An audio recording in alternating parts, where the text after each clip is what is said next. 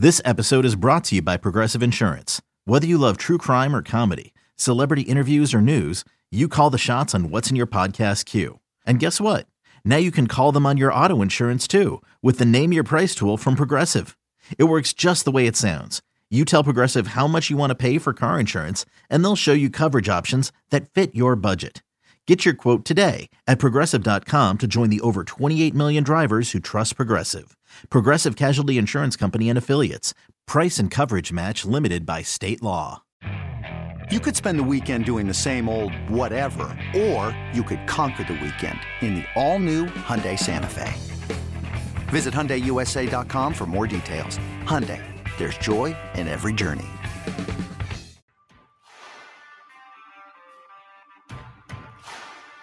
And now as it comes along the left side, nearly 7 minutes gone here in the third overtime. Connor on a break, coming right side, he scores! Kyle Connor sends the Winnipeg Jets to the second round, a triple overtime winner. It's BetQL Daily with Joe Ostrowski on the BetQL Audio Network. Download the BetQL app today. Use our promo code DAILY for 20% off any subscription. BetQL tells you which side professional bettors are picking, provides real-time line movement and historical betting results. Promo code DAILY for 20% off any subscription. Joe Ostrowski, Chris Ranji with you on this Tuesday, talking some Stanley Cup playoffs. We'll be joined by Chris Peters coming up in just a few minutes, get his take on today's matchup and the action that we saw on the ice last night, Ranji. So what's fascinating is Connor McDavid. Now, what sucks for the sport is that you have the best player and he bows out early after just 4 games. And let's actually talk about this with Chris Peters a little bit. He's on Twitter at Chris M. Peters. He hosts the Talking Hockey Sense podcast. He has Stanley Cup playoff betting write-ups for Betway. And Chris, of course, McDavid, big conversation today after his team bow outs in 4 games. I'm just wondering, that series, the Oilers getting swept, you have a triple overtime game last night with Winnipeg. In fact, 3 of the 4 games in the series end up going to overtime. But you have a segment of hockey fans that are like, you know what?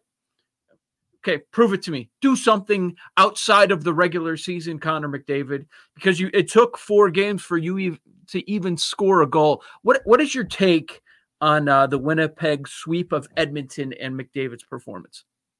I think it was certainly not great for the NHL to have your best player bounced in 4 games and also losing the Blackhawks early last season. And I mean, it's just not great for Edmonton. Even though Connor McDavid didn't have the best series and certainly didn't produce enough, I don't think he's the problem. I think that the problem is that their goaltending hasn't been good enough. Their defense hasn't been good enough for years. And on top of that, they really haven't surrounded Draisaitl and McDavid with enough of a team to be really competitive. I mean, this wasn't.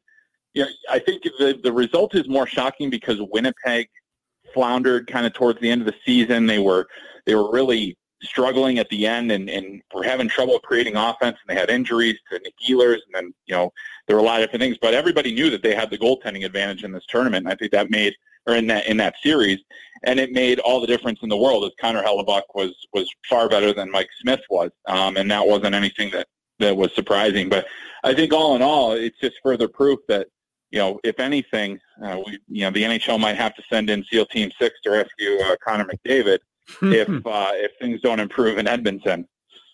To expand on Joe's point, before we brought you in here in the segment, is it a problem for the sport? Do you think that, because it happens in baseball too, where sometimes the best player in the game doesn't even make the playoffs? In fact, people are already calling McDavid Trout. Yeah, it happens a lot. Mike Trout's never in the playoffs. Connor McDavid gets there and then he's out. Do you think that's a problem for the league, that the best players in the sport might last just a few days in the playoffs and that's it? Absolutely. It's terrible for the league because Connor McDavid, anybody that's ever seen him one time will tell you that he's like the best hockey player that you can the best and most exciting hockey player that you can watch. He's the fastest player in the league.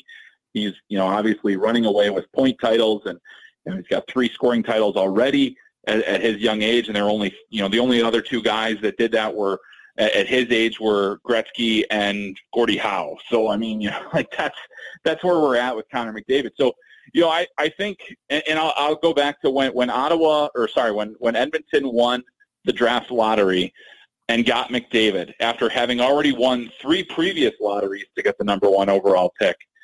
Everybody in hockey let out a collective groan when that happened, because they knew that this was not going to be necessarily the best situation for him to be in to get a national stage. And, it's good that there are good players in Canada, because the NHL needs Canada to be successful, to be successful. But can you imagine how much more it would mean for hockey if McDavid was in a U.S. market on a team that perennially made the playoffs? So, I mean, and really the team that got the second last year was Buffalo, and they haven't fared much better than Edmonton either in terms of building around star talent. So, but it hurts. And I mean, you look at Mike Trout, how much bigger would he be if the Angels were competing for a World Series, and how much bigger would Connor McDavid be? And he's big already, but how much bigger would he be if he started winning Stanley Cups? And really, Wayne Gretzky was a big deal, but winning 3 Stanley Cups with Edmonton took him to the next level. And I think that Connor McDavid, he wears his emotions on his sleeve, and you could see the frustration building.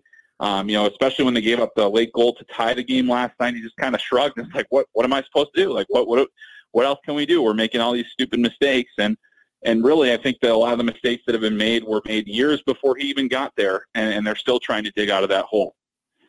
Chris, last night, Florida and Minnesota got to have it games. Well, they got it, and they extended their respective series out to 6 games. In these 2 series, you've got Tampa Bay leading Florida 3-2, and Vegas leading Minnesota 3-2.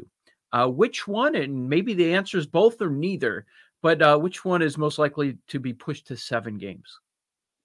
Ooh, yeah. I think that there's going to be a push from Pittsburgh to get that one back, get that one home, and I think that's more likely. I don't think that Vegas is. I was very shocked to see that they weren't able to, kind of close things out and get things rolling there. Really, Minnesota has been very, very good at home. So, I think that it's maybe not necessarily surprising they were able to get that there. But, I think that there's, the Islanders-Penguins series, I think, has been one of the most evenly matched up series of the entire postseason. I've really liked the way that both teams have played, and I think the real difference in that series so far has been goaltending. And Tristan Jarry made a terrible error last night in costing them the game early in overtime. And then you had a tremendous performance from Ilya Sorokin, to get that thing rolling there. So I was very impressed with what they managed to do. But I still think that one is probably going to go the distance. Yeah, there is absolutely no way to quantify or measure how Jerry feels. I'm sure he feels terrible, but how that play affects him in the next game, in what is supposed to be a must-win game, or if they get to Game 7. So when you're trying to handicap a series, do you even think about stuff like that at all? Does that even factor in your decision making? Absolutely, it does. And and that's the thing. Really, it's less about him in me thinking that the Penguins can stretch it to a 7th game. It's certainly not a guarantee, but I think it's more, it's Sidney Crosby and Evgeny Malkin. I mean, Malkin was playing pretty well in that game and saw a lot from Crosby as well.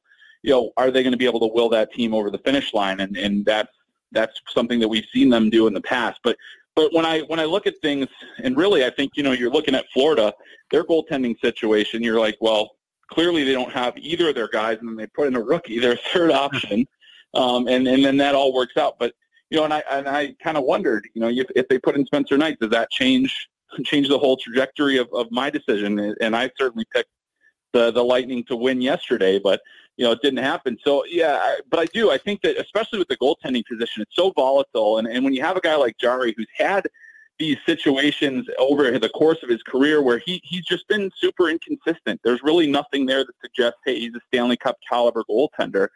But, we've seen guys that have teams that have won with less than stellar goaltending before. So, yeah, but I always take into account those things especially for goalies. And I think goalies factor into betting decisions more than anything anyway. But yeah, after a situation like that, now he's got to recover. And the team around him has to kind of pick him up as well, which is something that I think the Penguins are a little more capable of doing than some of the other teams in these playoffs. With Chris Peters here on BetQL Daily. Chris hosts the Talking Hockey Sense podcast, and we've got 2 games tonight, Chris. Let's start with Toronto-Montreal. The Leafs are up 2-1 in the series, and they are minus 180 favorites. Canadiens plus 160, total of 5.5. How do you handicap this one?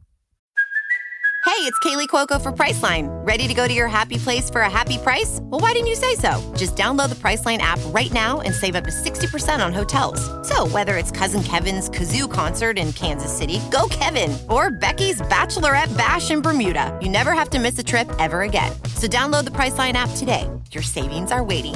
Go to your happy place for a happy price. Go to your happy price, Priceline. Yeah, this is a tough one because I think anytime you have a back-to-back situation, you got to be a little bit leery of kind of what the options are. I mean, does Toronto go back to Jack Campbell, or do they try to put in Freddie Anderson? I think Campbell has kind of earned the right to go back in there, and he's played very well. But, they have the option. Obviously, we know that Montreal is going to go with Carey Price, who's been phenomenal, and he's actually been pretty good in back-to-back games over the course of his career. So it's not necessarily something that, is going to play into that much. But I think the real concern at this point is that, Montreal, you just really can't rely on them to score goals right now. They finally put in Cole Caulfield, who is a high-profile prospect that won the Hobey Baker for Wisconsin this season, scored a ton of goals in college, scored 72 goals in his draft season. And he came in and he scored a few goals in the regular season as well. So, he didn't end up necessarily pushing them over the top. But, I do think that this is one where if I'm, feeling a little lucky, and I think that the Habs have a really good chance to even things up at home in the back-to-back. Toronto's been so-so in those kind of situations before. So, I think that with the uncertainty, I lean towards the better goaltender in those kind of situations. And I think it's Carey Price. So, I would definitely consider it. It's certainly not a confident play on my part, but I would certainly consider, the Canadiens having a chance just because of the way the schedule was set up and the fact that they're on home ice, and kind of can ease into the game a little bit more, and they have the confidence in their goaltender. I think that could make a difference in that game. Game 5 tonight. Carolina and Nashville are tied at 2 games apiece. What do you like in this one? Well, I like that Carolina's been pushed and has a little bit of, they have a little bit of urgency now because they look like they were going to kind of run away with things there for a little bit. But, I like that they're at home as well, and just the opportunity for them to, kind of step out and get this thing back under control. It looks like Jacob Slavin, one of their top defensive defensemen, is going to play. He took the morning skate today, so I like that as well. I think it's been a really tight series. You have to give a lot of respect for Nashville. I think they're a much better team on home ice. I think that they can play their matchups a little bit better on home ice as well. I just think that so far we've seen the home teams dominate in the series, or not dominate necessarily, but get the wins. And I think that is probably why I'd give Carolina the edge here. And, top to bottom, they're the better team. But, I've been so impressed with what Nashville has been able to do coming out of the hole and really making the most of home ice advantage. Chris, we started off the conversation talking about that jet sweep last night. And a moment ago, we were just talking about Toronto against Montreal. I mean, you can't worry about the stuff that's out of your control. And the Jets just wanted to move on to round number 2. Don't want to let the Oilers in it at all, especially when you've got McDavid on the other side. But in the back of their mind, do you think they're a little concerned about how much they're going to be sitting between rounds? I think they're probably happy about it because, especially finishing that series on back-to-back games, it gives Nikolai Ehlers a little more time to heal up. He's not 100%, and a lot of guys aren't. it also gives Blake Wheeler some time to ice up, because he blocked a shot yesterday that definitely could significantly hinder his ability for, fathering any more children, I guess is the best way to put it. Probably not the best way to put it, but that's the way I'm going to put it. And so it gives those guys some time to kind of heal up, because they now have to figure out, they've just shut down the 2 best offensive players in the league. We assume that Toronto is going to win the next series. Now they have to go back and they have to figure that out against Toronto, which has more weapons to slow down than Edmonton had. So they successfully were able to shut down the 2 guys. Now you got to worry about Austin Matthews, Mitch Marner, Willie Nylander has been on fire, Morgan Riley from the back end.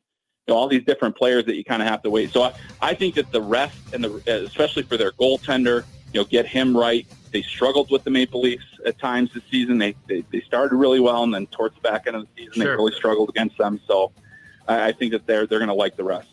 Very good. Follow Chris on Twitter at Chris M. Peters. Check out the Talking Hockey Sets podcast and his Stanley Cup playoff write-ups for Betway. Joe Ostrowski and Chris Ranji on BetQL Daily. Next, it's time for Lightning Bets on the BetQL Audio Network.